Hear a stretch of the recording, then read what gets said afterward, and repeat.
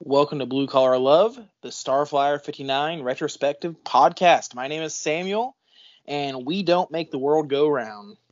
And this is Aaron. Big girls like dead end boys that always shove. And this is Jared Kolinger. I don't have a lyric right now. And Jared is the brain, the driving force behind the band The Enigmatic Foe. And he's going to be joining us today to review this week's album, which Sam will tell us all about. Yeah, so this week's album, Aaron, so a little preempting, we actually, the last time we reviewed an actual album, Americana, was back in November. So we're about 5 months removed. Wow. So we're finally getting to the sequel for Americana, The Fashion Focus. So we're actually getting back to doing what we're supposed to be doing in the first place. Okay. I know, right? But it's been a fun ride. And this album, from what I can find on the history of it, was like a huge hit for the band. Like as big of a hit as they were ever going to have. And you would think, their hardcore fans would kind of revolt at them. But lo and behold, they really seem to love the album. And according to, what was written down in the band's memoir, Jason was like, yeah, this was the most relaxed recording I had. And Gold and Americana made me want to give up recording. And this album made me want to keep on doing it. So I thought it was really cool. So, Aaron, what's your thoughts on this album? Like, what's your history with this, man? Okay, so Americana was my first album that brought me to Starflyer. So this came out in 98. Year I joined the Army boot camp. And so I have a long and varied history with this album. It was the first new Starflyer album I got to buy. And I was behind because I was in basic training in August of that year. And so August, September, and then had AIT, school, whatever. And so it was right when October, when I actually had freedom again, where we could actually leave the base and be a normal human being again. And I went down to the mall in South Carolina, Fort Jackson, South Carolina. And I was like, oh, it's out. Because, we didn't have internet. I had no idea what was going on. I just knew there was a new album, whatever. And I saw it and I bought it. And so we had a weekend of freedom. And so I got it and had my little Discman, if anybody remembers that for the young people. It's basically a CD player, if you remember what that was portable. And I would listen to it. And then after that weekend, I had to give it up and lock it up. Couldn't listen to it anymore. And I was like, oh, my God, I have to listen to it. So I broke some rules and I got my Discman back and I listened to it and got busted and got in trouble. So Jason Spaulding had his soldiers in the military going against orders. And then since then so when I was in the Army, I was trained to be a chaplain assistant. And so then after I graduated, I got shipped over to Germany, and which is great. And so I me and my chaplain, because the units we had was spread all over Germany, so we basically had our own car, which I called the Holy Roller because I'm a dork, and we would drive all over Germany. It was like a vacation for 2 years, and he had to listen to this album a lot. And now in the work I do now, I'm an in-home counselor for at-risk children and severely mentally ill people. So I have to go into their homes. And so I get to listen to a lot of music. And it's so fun that one of the songs that we'll talk about, how 19-year-old Aaron still relates to 41-year-old Aaron based on that song. So I have a very strong history with this. How about you, Jared? What's up? Wow. Yeah, no, that's awesome. This was my first Starflyer 59 album. Back in the day, because we didn't, have a whole lot of ways to listen to new music, so I made a habit of actually going to Lifeway Christian bookstores every now and again, because they would have CDs open, that test CDs and listening stations. So just on a lark, I went one day and happened to pop this one in, and was completely blown away. I also listened to Robot Rock at the same time, but it's got to be at least 2 or 3 songs at the very beginning of a record for me to actually spend money on something. So I shied away from buying Robot Rock that day because Monosynth was the only track on that record that I really liked at the time. But immediately bought Fashion Focus and was blown away, and I had to get everything prior to that record. So I got all the EPs and all the other records. So that was my experience with just getting that record and listening to the band. Man, this is an album that's a first for a lot of people, I think. Which, as far as introductory albums go, you can't go wrong with this. This is a great kind of. You cannot. It is. Like, this is the album. I'll preempt everything I'm going to say afterwards by saying this is the album that you try, your 13-year-old self gives to your mom to convince her that this is an okay band to listen to. My mom was very picky about what music I listened to back when. All right, so let's go ahead and we'll just dive in now that we have a little history behind this. And we have a roller coaster ride of 12 tracks. Jared, since you're our guest here, why don't you start us off and let us know what you think of the opening track, I Drive a Lot. Oh, Lord Almighty. I mean, Wayne Everett's, drum fill just to start the track off, you're in for a good ride, as it were.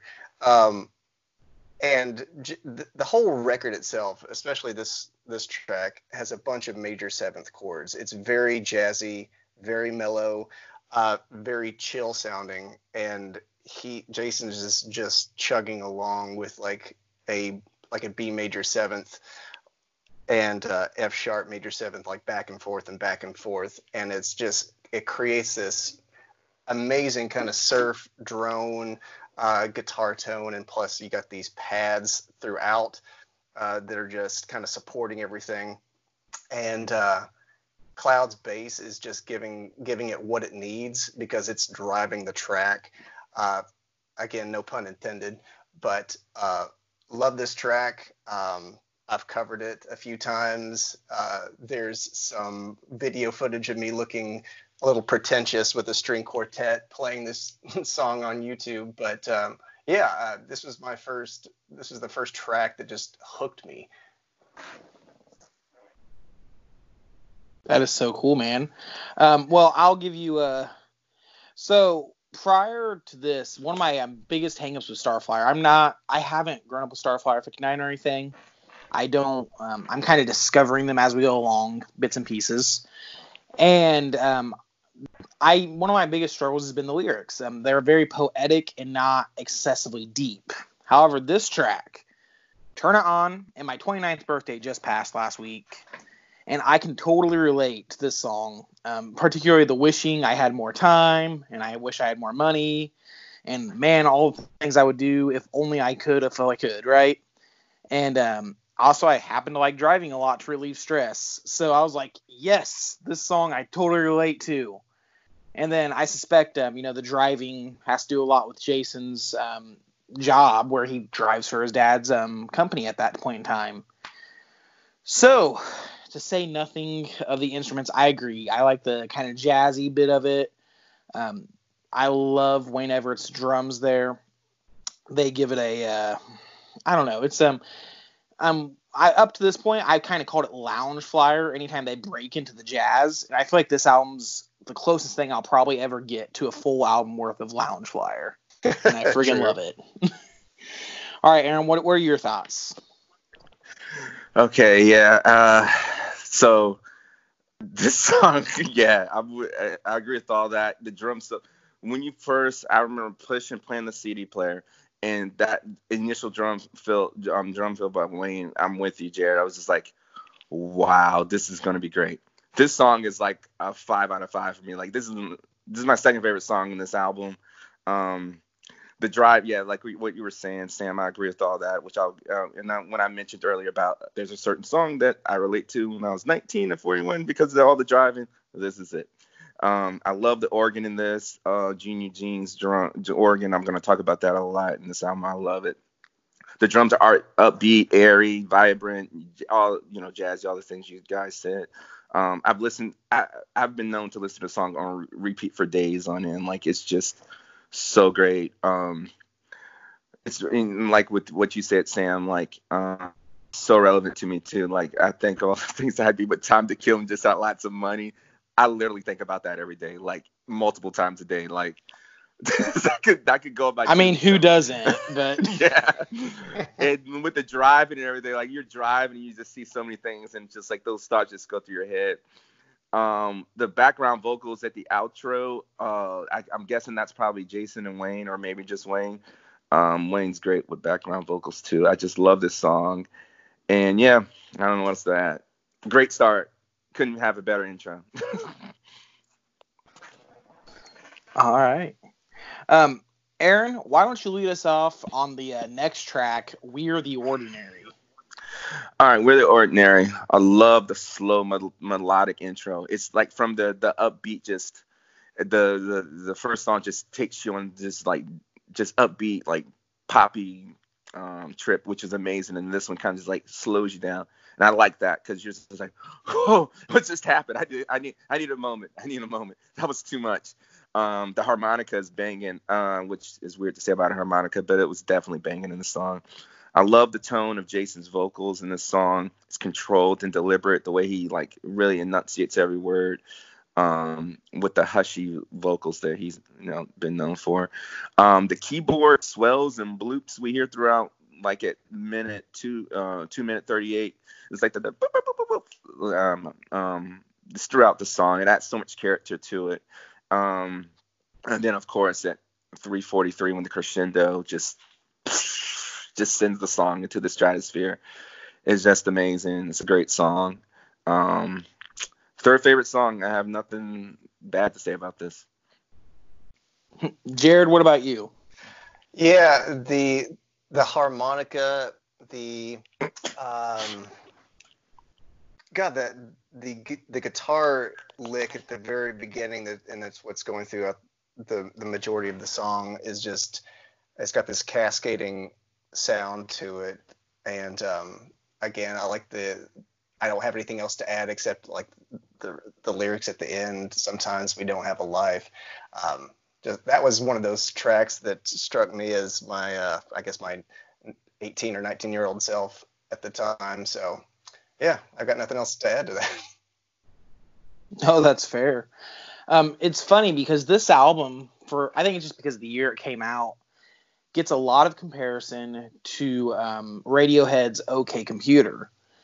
However, I would argue that is not the album Jason and maybe by extension Gene Eugene drew influence from so much as R.E.M's New Adventures in Hi-Fi, because that's what this album reminds me of a lot. That's a better, especially the song Leave. I see that. Yeah, that's a better comparison.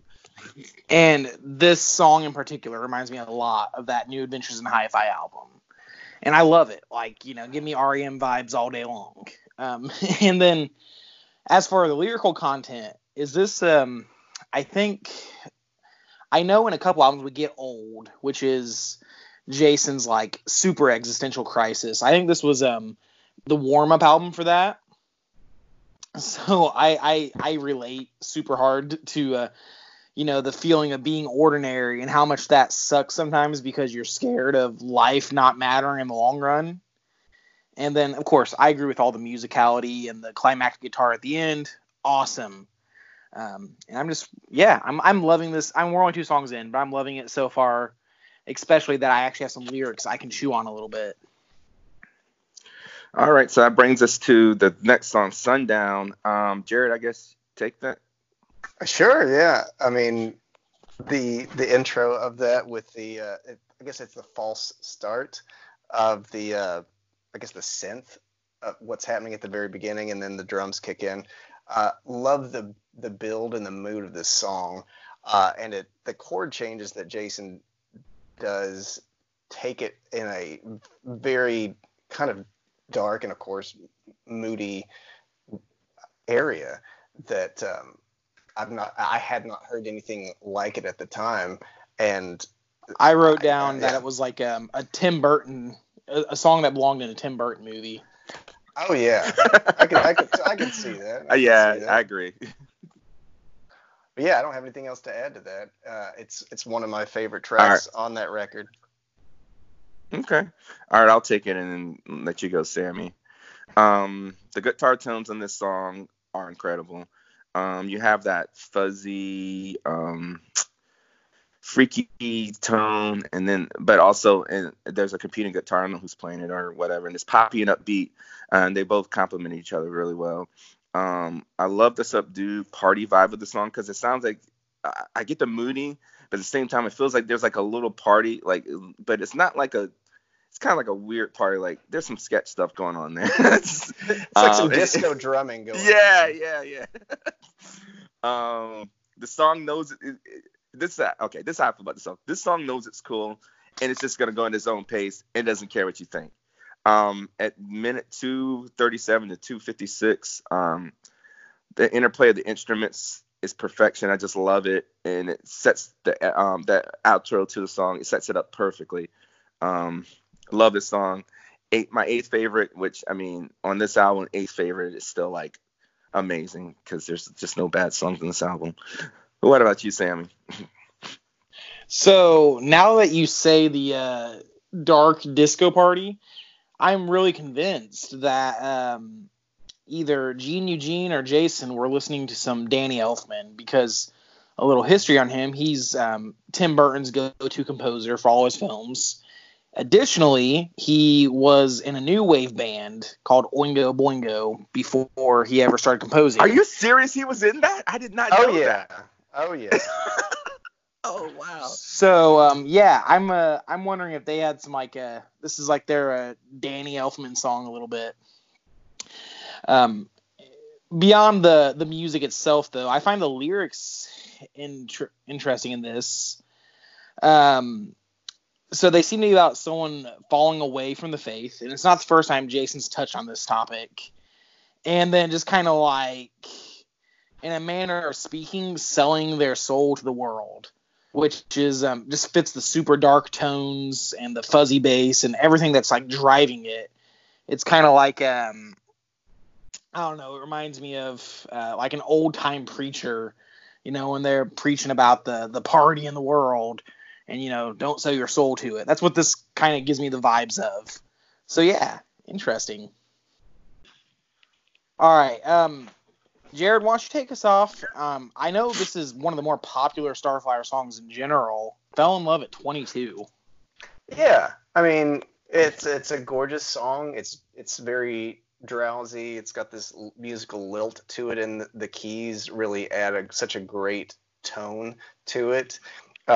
Wayne's drums his playing is slightly subdued, but it gives it exactly what it needs to, you know, drive the song along, especially when he's hitting the ride. It's an absolutely gorgeous track. I got nothing else to add to that. All right. Fair enough. No, go ahead. Go Sam. for it, Aaron. All right. To this point, this is Jason's best love song. There's going to be better ones, but at this point in his career, it's not even close. This is his best love song.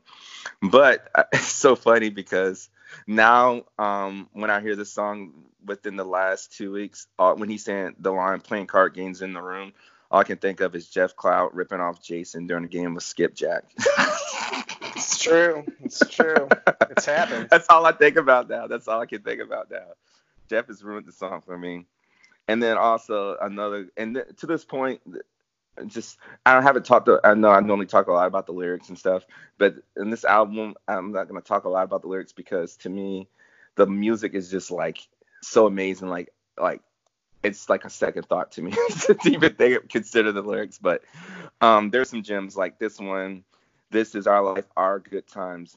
Relationships we're not always able to recognize that, you know, while we're in those moments, these are the good times, you know, of our lives. And, you know, and then, you know, relationships end because, you know, they're not always permanent and everything. And, but I think it's very important to be able to realize, you know, this is an amazing moment. This feels good. Let me realize that this is good, because not all relationships are permanent, and they don't have to be, you know, and when they end, and then, you know, you find someone else, and then hopefully when you're in those moments, you do better and you're able to recognize that. So I really like that because, we need to recognize that. That's all I have to say about this. Oh, so besides, this is my fourth favorite song in this album. Fair enough. I'll say after the last song lyrically, I need like a palate cleanser, a good love song. And it's funny because this actually isn't really new material for him, lyrically speaking. He's reflecting on a happy life, settling down, and working on raising a family. And if you go back to like even, I think there's even like a song in Silver about it, but definitely Gold. He repeatedly comes back to this theme of domestic bliss. And it's actually even briefly touched on in why can I not think of the name? His and Ronnie's project before this. Oh, Brothers Martin. Oh no, Dance House Children. Dance House Children. Thank you. Yeah. I just had a brain. And from this point on, and on every album too. Yeah. Musically, it reminds me of something by a crooner, like a Perry Como or Michael Bublé. Is the vibes I'm getting here. And I know, like, it's weird to say that because anyone who just listens to it will be like, "Why are you in a crooner?" Because it's very much indie rock, but it's like that's the undertone of it on top of, you know, everything that Jason normally brings to the table, and Gene Eugene, etc. So yeah, that's a nice crooner song and a great love song overall. I wonder if he's ever actually played that song live. I mean, I know he's got his set things that he typically played, but I've only been to one Starflyer concert, and I That's don't one know more if than me. I don't know if that's ever been played live, so I'd be curious to know. Jason, Jeff Cloud, let us know. I would be curious to know. I would be curious too. You would think he would. I mean, the live albums they've done, yeah, it hasn't been up there, so interesting. Okay. Next song up, a holiday song. Anybody want to go for that? Anybody chopping at the bit? All right, so I'll just jump off on this because okay. I've been listening to a YouTube channel a lot lately called Sideways, and it's a guy with like a degree in music, and he just dissects what makes different genres of music and different styles, etc. What makes them, and he happened to list in there.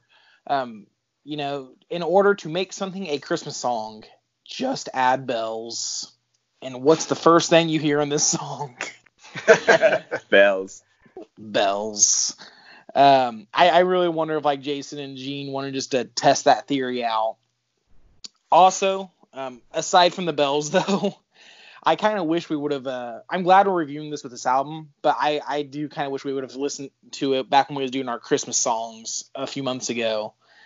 I love the Beach Boys Christmas vibe to it, especially with that nice organ. And it's essentially just what every 60s artist did there for a minute, where they took one of their love songs and they're like, hey, let's call it a Christmas song and add some bells and something referencing Christmas within the lyrics. In short, the song is awesome, and I love the guitar near the end. Yeah, it's such an odd inclusion on the record.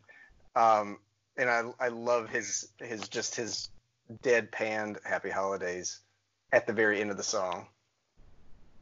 Yeah, I have Anything no else? idea. No, that's it. That's all I got from me. That's nothing else about this song, Jarrett, really? No, I love the track. I mean, I've got nothing else to add that hasn't been said. Yeah, it's absolutely fantastic. Okay, well, I love the thumpy drums throughout the thump, thump, thump, thump. Those, I don't know what Wayne or the band did to get that effect, that sound, but I love it. It's such a poppy, happy Christmas song.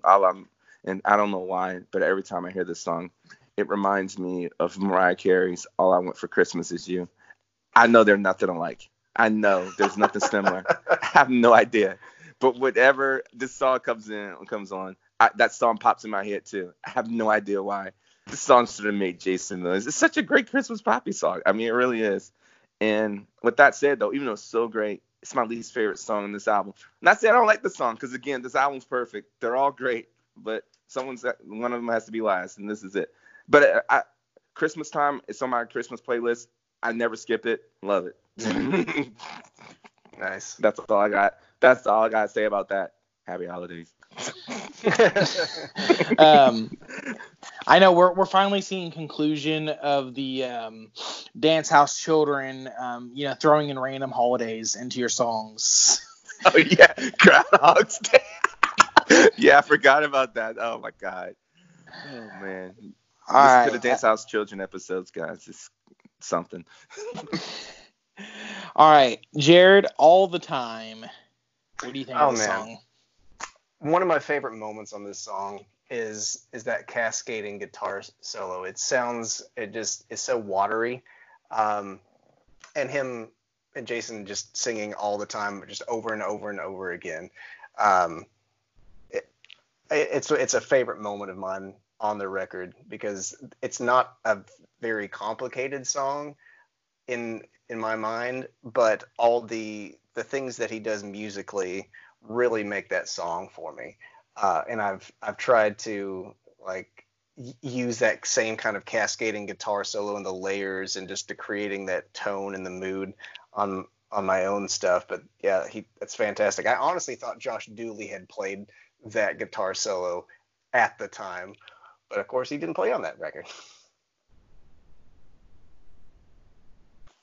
All right. Well, I love this song. More of those thumpy drum tones, just like from the last song. Ear crack. It's like musical crack to me. Love the sound. I remember hearing the song of the MTV's Real World. Y'all remember that show, The Real World? Oh yeah. Yeah. And I can't remember which season it was, and I was watching it, and I was like, yes, Starfire's about to blow up. Yes, finally. Of course, that didn't happen. I was like, dang. Here's one of Jason's rare songs that really and that talks about Christianity, and of course the song about someplace we'll find some love and find some real love where we'll be happy all the time. So yeah, so it's one of those Jesus songs. I've always appreciated how he's been able to share his faith without being like coming off holier than thou or like overbearing with it. So the casual listener, they're probably not listening, getting Jesus out of it, but I mean it's there, and that's how it should be. I mean, I don't think it being over the top, which Sam and I've talked about this, and even on the Dance House Children albums, like worship music should make people think, because it's a heady thing. What is God and how to worship Him? But yeah, the chill, laid back, a lounge flyer aspect of this song, I really love it. Ninth favorite song. What do you think, Sam?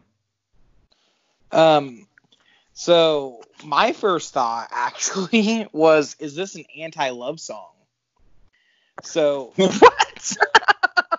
Explain yourself. All right. So the first line on there is "We don't make the world go round," which is the opposite of a very classic line in poetry and pop songs in general. Love makes the world go round, right? And then in the second verse, he goes into some like heaven lines, which kind of reminds me a bit of C.S. Lewis. We're in a world that's not our own, but pretty soon we'll go home. So the message of the song seems to be, and I can totally get behind this: live the best life you can until you get to heaven.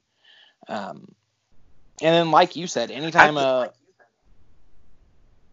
sorry. I was thinking, yeah, like the open, we don't make the world go around. I took that as like we as people, like individuals, whatever we're doing as a church, as lovers, whatever, we don't make the world go around. It's God. But that's how I took it. Sorry. Fair enough. Continue. Either way, a little dash of humility and not thinking yourself so important is always, I think, for anyone. Doesn't matter, Christian, atheist, take your pick. You should probably be a little bit humbler. It's a good thing for everyone. And then, like you said earlier, anytime Lounge Flare makes an appearance, I get pretty happy about that. Like, yeah, that's awesome. All right, Aaron, take us off on The Birthright. No, I think Jared. Oh yeah, Jared already did. Okay. All right. Sorry. Yeah. I'm slow. I'm sorry. All right. So Birthright, my seventh favorite song on this album. The drop that at the 22nd mark. And more fuzz tone rock on this jam. I love it. At the 58 second mark, there's a second guitar doing this doo doo doo doo sound, strum thing. I love it. And then it repeats during every chorus. And now the nominations for the we haven't had this for a while, and we should probably make this a week, every episode thing. But the most cryptic Jason lyric, this episode is "Never shot a bird right." What? What? I don't know. I love it. That's all I got to say about it. Fair enough. Jared, what are your thoughts on it? I didn't initially appreciate this song when I first heard the record back in 1998 because I didn't have the musical context, because like all the other songs before this were either, driving, kind of mellow, kind of moody. This one was the first really hard driving, fuzzy, loud track, and it wasn't until like I listened to Silver, Gold, and Americana and those EPs did I finally appreciate like, oh, where did this come from? Because I had no idea. And I would have loved to have heard more of that, the beginning of the song, where it sounds like someone's like tuning into like the studio, like they caught the band like practicing before Jason's guitar, starts playing the song. I would have loved to have gotten more context with what that was, like what audio that was, were they practicing?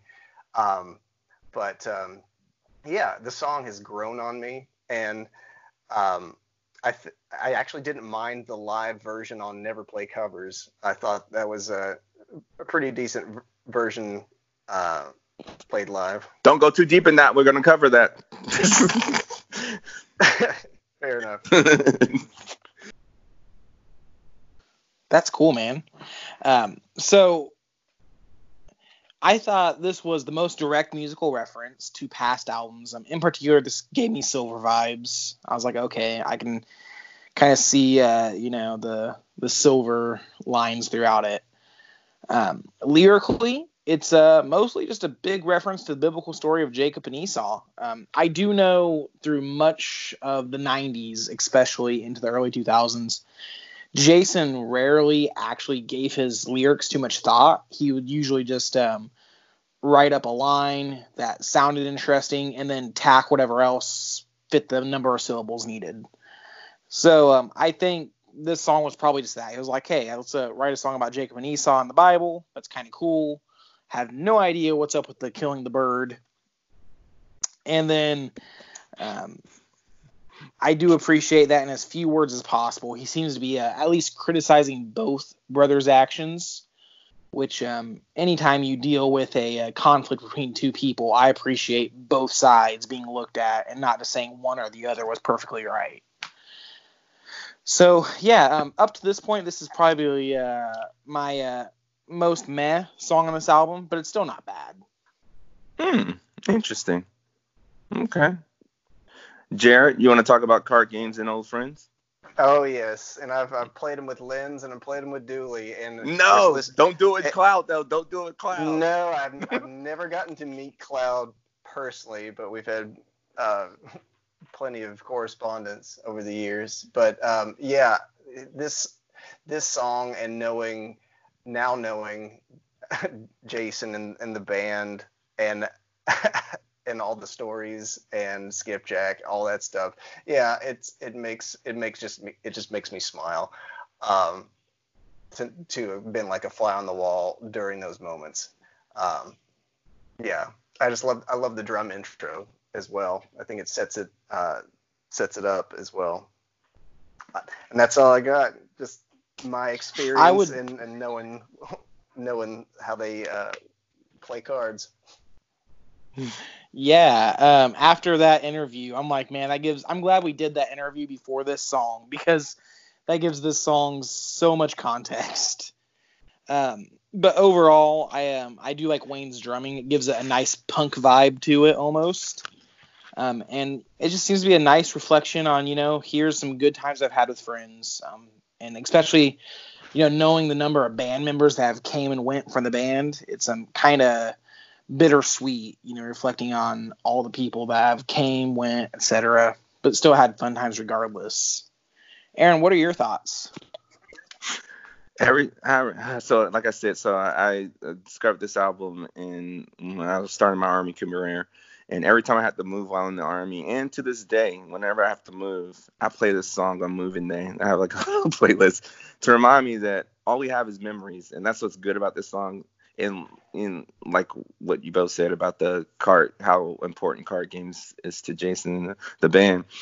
Memories are all that we have, and so like when you were interacting with people in our life, to take the time to appreciate those relationships, because in the end, I mean, we're on our deathbed. Well, that's going to be all that we have. And so, when we start a new chapter in our lives with the move, I just like to remind myself that, what, it's about memories. Everything else leaves us. I love the FedEx reference, express the world on time. I hope Jason got some money for that. Probably didn't. This is another pop gem. This should have been a hit, man. Like this could have been played on like indie rock radio or MTV. This is like such a universal. I don't even see this as indie pop. It's nothing too original or flashy.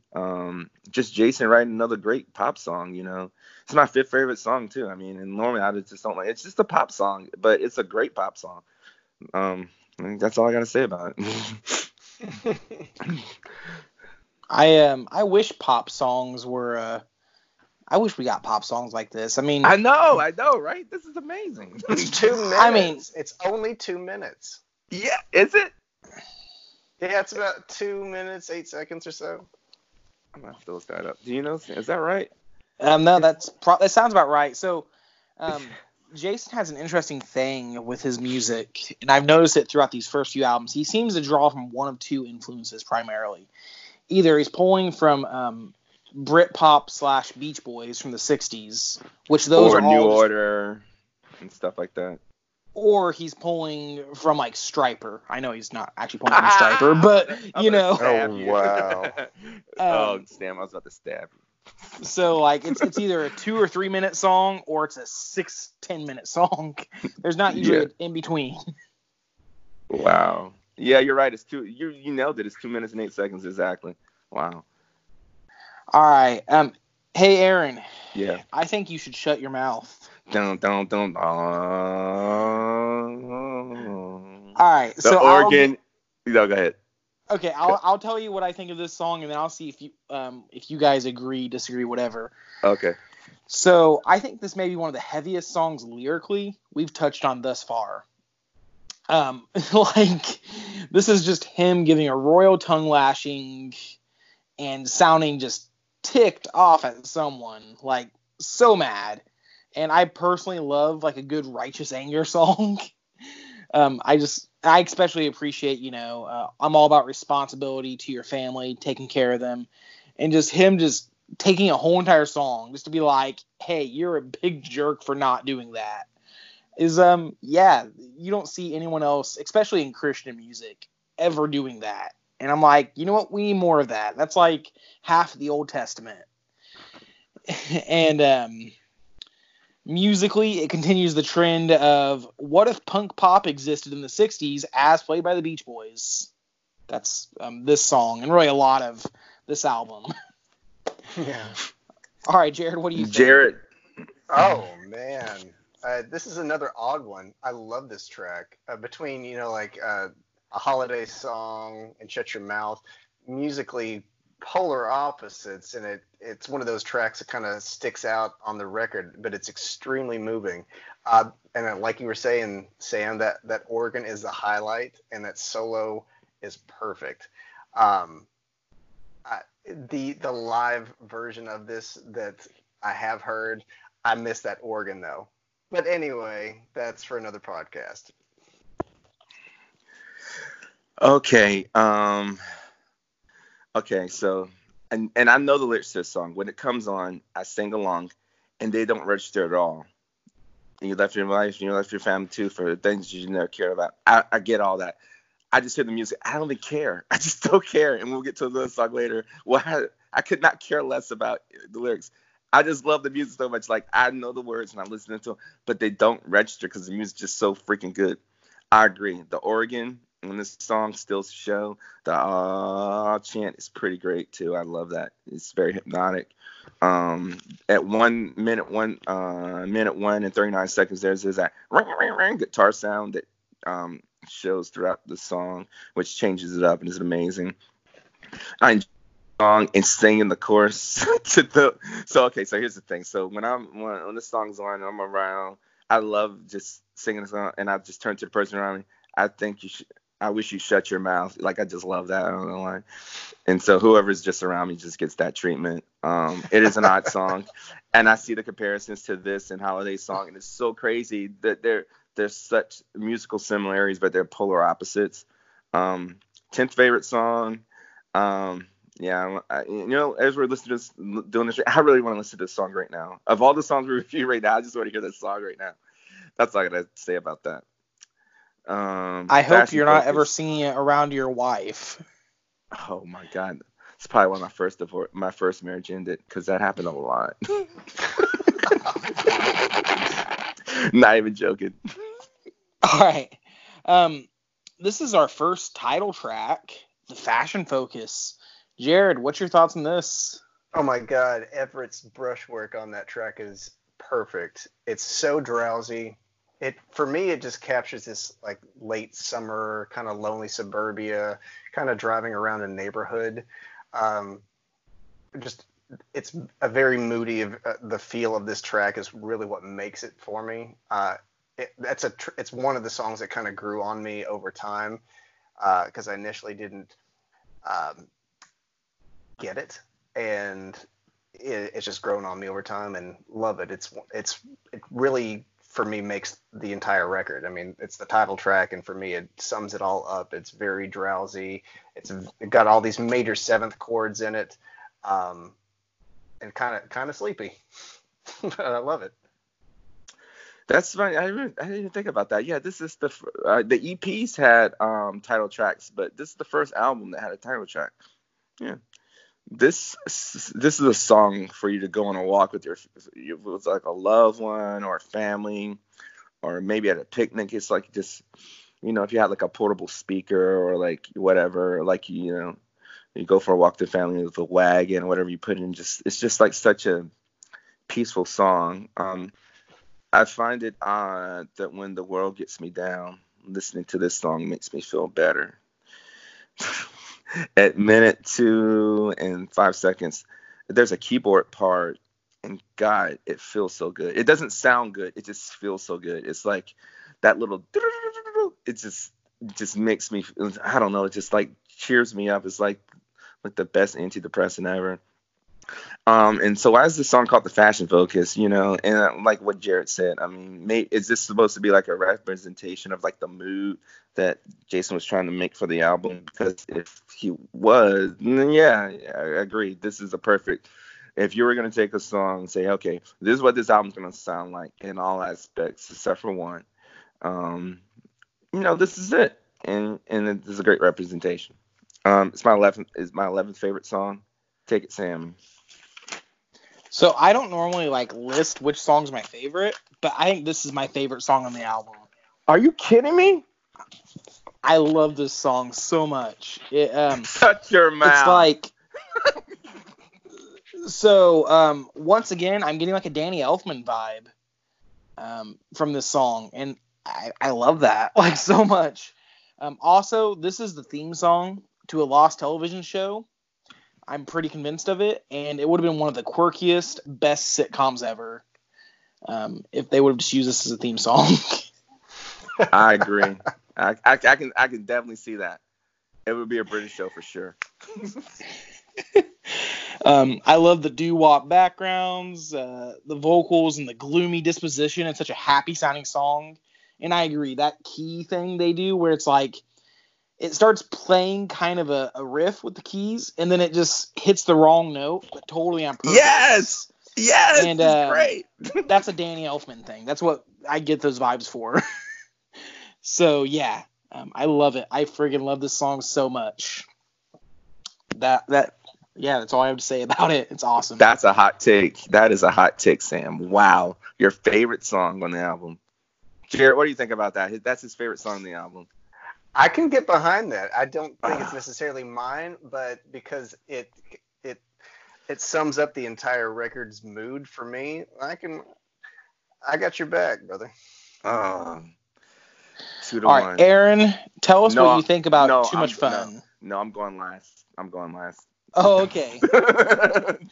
Jared, have at it. Bad or up. All right. This was another track I didn't appreciate the first time because I had no context of what Starflyer more or less used to sound like with all the previous records. So between the Birthright and Too Much Fun, there were these two very, loud, harsh, and noisy tracks that I wasn't initially into, but love these. I could listen to Too Much Fun on repeat. It's one of those tracks because one, it goes on for almost 8 minutes, and you've got all these searing guitars, and Jason finds a way to keep topping a guitar solo. Like he's able to they're mixing or whatever he's able to do with all these different takes, but he's able to rise above all the noise that is being created, and you can still hear this blazing, searing guitar solo that he did. It's a fantastic track. See, this song, and maybe it's just being the second to last, but it feels like a leftover Americana B-side to me. With its epic guitars, great backing instruments, but then also those placeholder lyrics. And it's just, I don't know, within the context of the album, it doesn't quite do it for me as much as I would love. And lyrically, just question mark.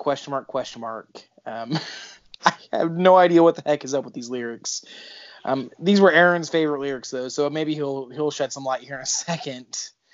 But yeah, the lyrics are they were actually my new entry in Jason Martin's most enigmatic lyrics genre. Particularly the lines about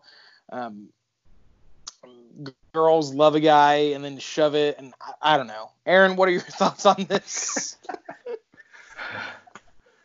Y'all, this is the best song of this album. This is the third, my top 3 Starflyer songs. What is wrong with you people? What in the world, man? Okay, I'll talk about the lyrics briefly. They don't matter, but big boys like dating girls who always shove, and then vice versa. Big girls like dating boys who always shove. We like the bad boy, we like the bad girl. That's it. We are attracted to what's bad for us. We're self-destructive. That's what that's about. Doesn't even matter. Let me get into the song. All right. The amount of air guitar and baby guitar I've played to the song, and I don't know if you guys know what baby guitar is. It's when you take your baby and you hold him and you play him like a guitar, like an air guitar. I've done this. I've never done that, but okay. To this day, whenever I'm listening to this song, my 13-year-old son just runs and like, Daddy, I can't anymore. I'm like, it's okay. I got a 3-year-old. You're good. It is. Oh my God. Okay. And like I said, I usually care about lyrics, and if you listen to previous episodes and as we go, I'll talk about lyrics, but I don't care what Jason's in the song. I don't care if he's reading from a phone book. I don't care if he's singing a song about how he's plotting to kill my mother. I don't care if he's pledging his allegiance to the KKK. I don't care. His music is so freaking good. It's just so dope. It is too much fun. The solos, you talk about the solos, and he's topping them. It's just like, okay, this solo can't be bad. And he goes more and it's more. The hard driving drums, Jesus. I wish the song went on for 10 more minutes. This is the perfect driving song. The organs, oh gosh, the organ swells, especially at 5 minutes 29 seconds, coupled with the rest of the band. It just brings tears to my eyes. Even to this day, every time I hear it, when that moment hits, it just some type of holy rapture just comes over me. It's almost 8 minutes, and it feels shorter than any other song in this album.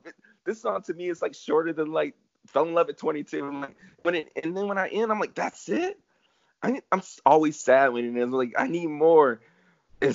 Oh God, it's a perfect song. I don't know. That's it. It's amazing. Well, I'm glad you like it, man. No, I worship it. Cool, man. To every person their own. All right, we're into the final track, the closing track on the album.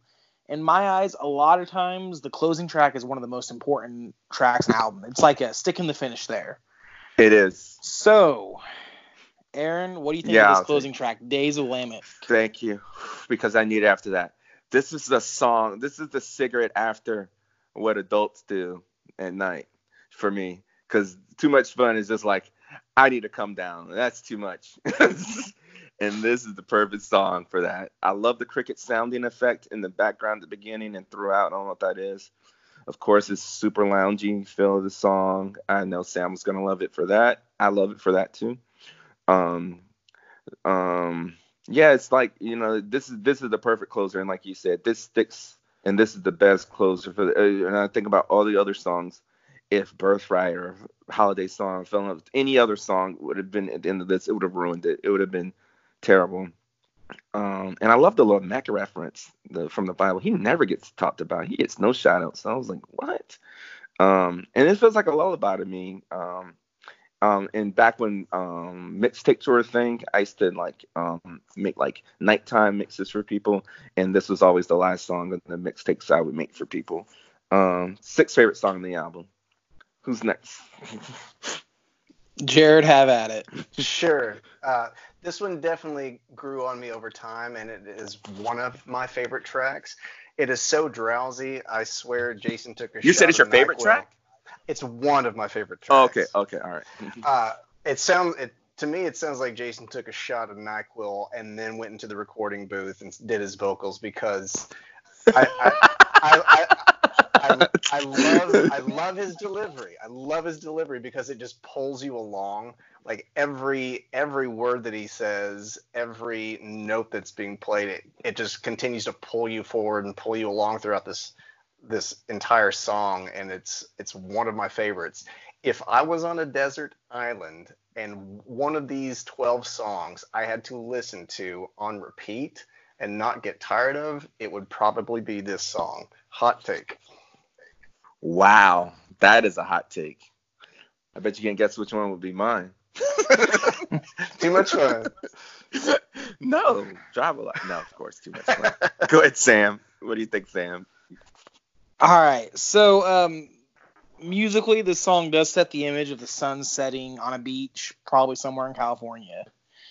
And for that, it's a great ending. I do endings. Closing tracks tend to come in one of two flavors. If the artist actually cares about the sequencing of their album at all, it either ends on a huge crescendo end, similar to like Too Much Fun, or it ends like on a very low key, let's chill this out note, like this song. And lyrically, see, it's funny you say this is like a good sleeping song, because lyrically, this song would freak me out a little bit, because yeah, it does.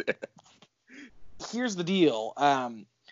This, I don't know, in between like the existential crisis stuff, and Jason does this a lot in his lyrics throughout multiple albums, but he's really hitting like the Old Testament prophet vibe on some of these lyrics. And this song in particular, Lamech was Noah's father.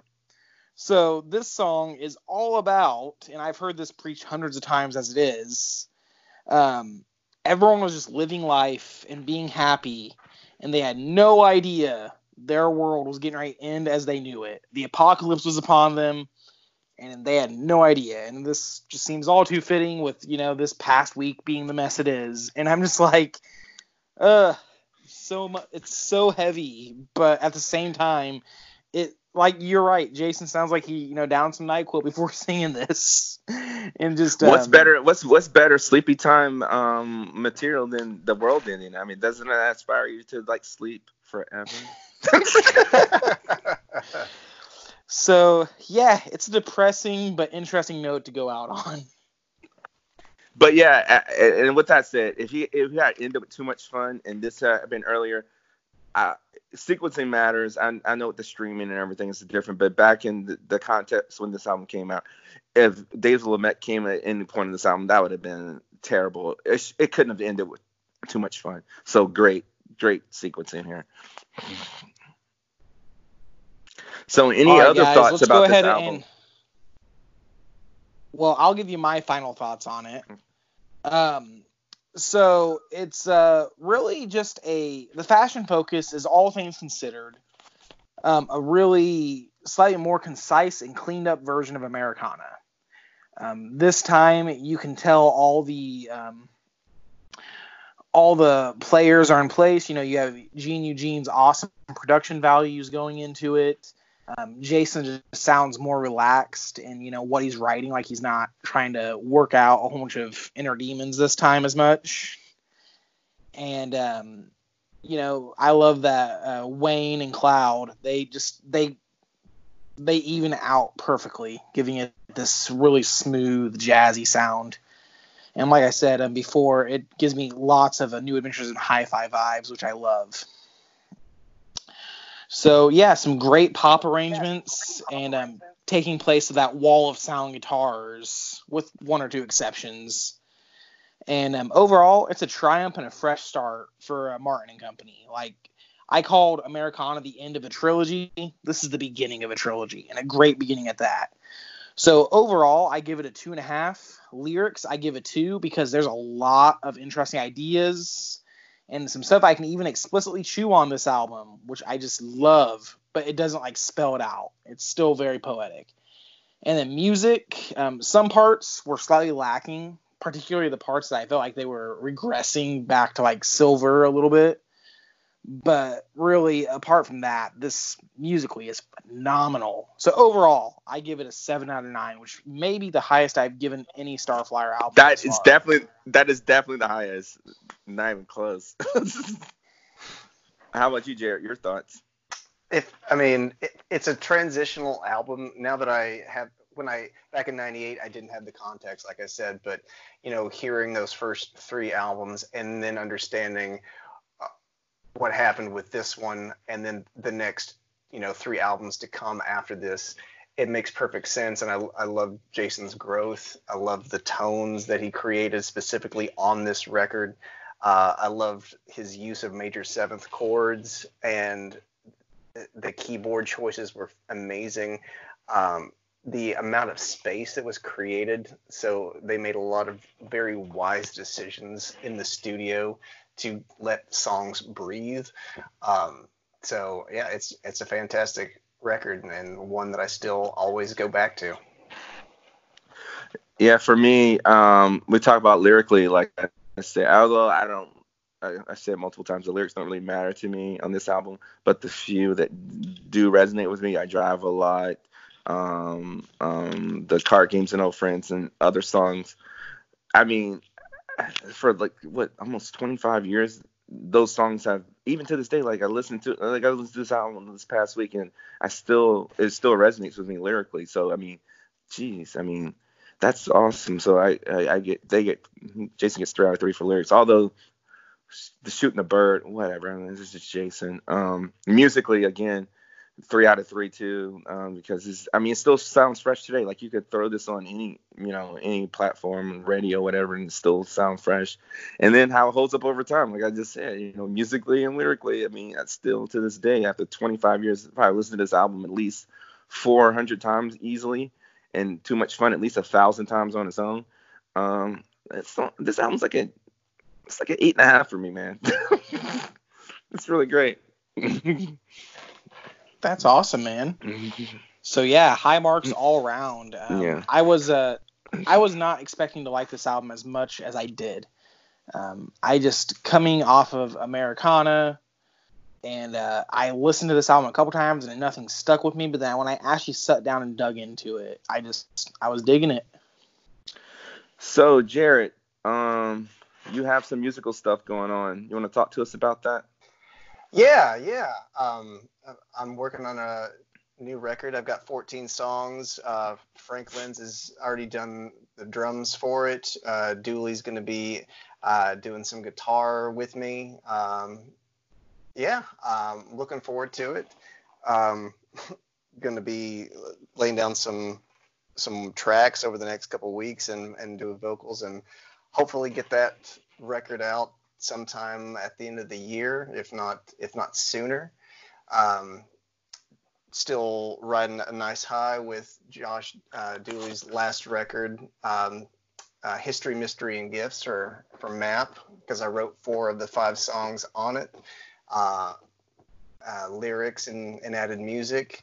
And currently, while that record I'm doing is being created and crafted, did a track with Josh a couple months ago called A Momentary Moth, and he did guitar work on that one with me as well. So yeah, it's been a good past couple months doing music with him, and it's exciting to be working with Frank again. That's cool, man. So Jared, I don't know a whole lot about you or your band. So your relationship to Starflyer 59, you're a fan, and then you work with a lot of the guys that have been in the bands? Pretty much, yeah. So back in 2002, I actually, I reached out to Jason through email just on a lark, because Leave Here a Stranger had came out, Live at Paradox had come out, and so I thought, hey, I'm a musician. I know these songs back to front. I'm your guy to play backup guitar and keyboard. So on a lark, I sent him an email, and he promptly responded saying, hey, you should focus on your own music. So that was my rejection from Jason Martin. However, I took that as a challenge, and 2003 rolls around, Old comes out, and of course he's got Swift in the band. I'm like, well, it's Swift, so you can't do better than Swift. No. So 2004 rolls around, and I help promote a show for Joy Electric. They came to the Johnson City, Tennessee area, and Calico Sunset was with them, and they're a Velvet Blue music band. Joseph and Jenny Andriotti. They're now Fawns of Love, so I got to work with Ronnie Martin and them for that show. And on Calico Sunset's record, Deep Deep Paranoia, Frank Lenz produced that, and Josh Dooley wrote a song, or also played guitar in it, but one of my favorite tracks of Dooley's is The Frown Winter Found, so that's a deep cut of his. But that's kind of how things started for me to get my foot in the door. Was I kind of reached out to Jason, got that rejection, and started reaching out and working with some other musicians. So 2005 rolls around, Talking Voice versus Singing Voice comes out, and my manager at the time was like, hey, you need to produce, make a record, and why don't you get Jason Martin to produce it? I'm like, no, I can't do it. He already rejected me. I'm not worthy. So he says, reach out to Frank Lenz. And of course, Frank says yes, and sent him some demos. He loves it. And then we meet up at my first and only Starflyer 59 show in North Carolina. And Frank recognizes me. He introduces me to Jason. I tell the story to Jason because he's long forgotten about that, about him rejecting me. And he loves the music that I did. So I got to meet Frank and Jason and Josh Dooley that night at that show. And so I've done records with all those guys. Did a record with Frank, Jason, Ronnie, and Josh Dooley. So I've been very blessed and humbled to have been able to work with these musicians that I respect so much, and also be able to contribute music, play on their records, write lyrics for them. That was really daunting to write lyrics for Josh Dooley. But yeah, so that's me. That's awesome, Jared. Well, thank you so much for that backstory. Absolutely. It was exciting to work with Frank while he was recording Pyramid, and knowing what, like, getting to work with Josh for his record, and texting, like Jeff Cloud did PR for the EP I did a couple months ago, called A Momentary Moth. So he did PR for that. And it's been really cool to stay in touch with these people, and I can call them and send them demos as they come, and they give me that feedback, and I love it. Well, we'll get some links from you and post them as we once this published, so people can access and see what you're putting out. And we really appreciate you joining us and talking about such a seminal album that the Fashion Focus was for a lot of people. Thank you for your time, Jared. Really do appreciate it. Absolutely. It was a blast, guys. All right, Sam, you got anything else you want to add? Thank you to everyone that keeps listening to us. You guys are awesome. Thank you, Aaron, for being my wonderful co-host. Who would have thought, like 9 months ago, when you just put on Facebook, hey. Anybody want to start a Starflyer 59 podcast? Oh, and before we go, I just want to say something. We are a no-budget podcast, so if anyone's interested in helping us out to improve the sound quality or anything else, we're open to that. We just want to do the best show that we can for this great body of work. Yeah, absolutely. If anyone wants to do anything, just hit me up. I'll happily start a Patreon if anyone actually thinks they would want to contribute anything. So, yeah, all the things, guys. All right, thanks. Have a good night. Stay safe out there. Don't let COVID take you out.